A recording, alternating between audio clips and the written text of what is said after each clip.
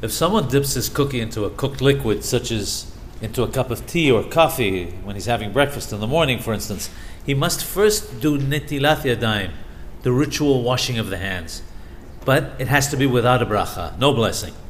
This assumes that the person actually touches the liquid when dunking the cookie.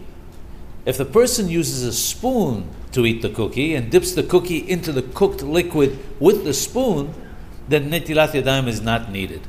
Similarly, if a person dips a cookie into a cup of tea or coffee by hand, but is careful not to touch the liquid at all, then Netilath Yadayim is not required either.